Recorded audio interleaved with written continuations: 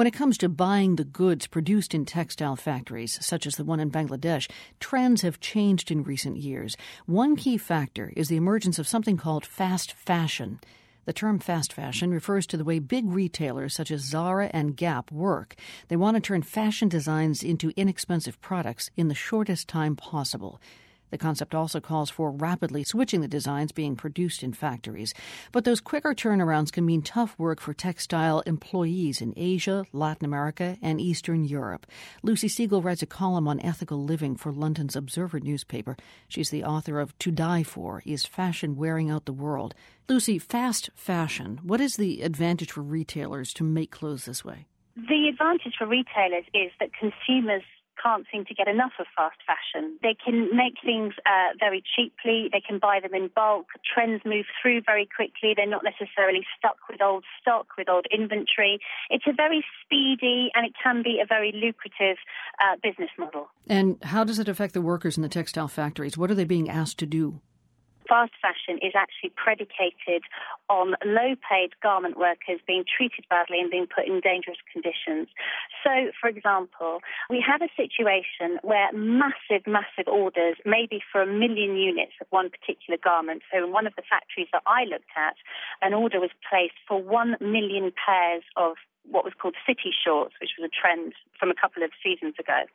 And what happened was that this order was placed in a factory which somebody went to audit, they went to look round, and it all looked fine, it ticked all the boxes, the fire escapes were all operational, the workers seemed happy.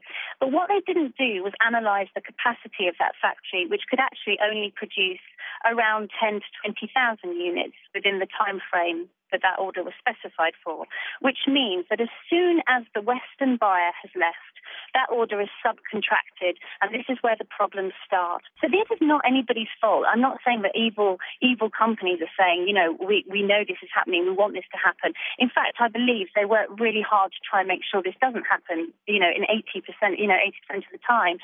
The problem is that the business model is broken, and when you look at the way that this global army, the cut, make and trim army, and the conditions that they have to produce this fast fashion in, something is not working. And how many more tragedies do there have to be before we turn around and say it's unacceptable? And fast fashion, the fast part of the fashion, it's not just to have inexpensive clothing, but it's because the retailers are saying, look, we want to have a certain kind of pocket one week, and then literally the next week they might change it or change a design or decorative item. And that's in part what's putting pressure on these factories and, of course, the factory workers. Yes. Fast fashion is turbocharged. So it's about the micro trend. 1 week there might be a certain sort of embellishment, a certain sort of cut, which is really hot and everybody wants to buy it. The second week it might be something completely different. So we used to have, traditional seasons. We had spring, summer, fall, winter, and those were the fashion seasons. Now those now have as much in common with fast fashion, with, street fashion, with the high street fashion, as Gregorian plain song has to contemporary music, i.e. absolutely no relevance at all.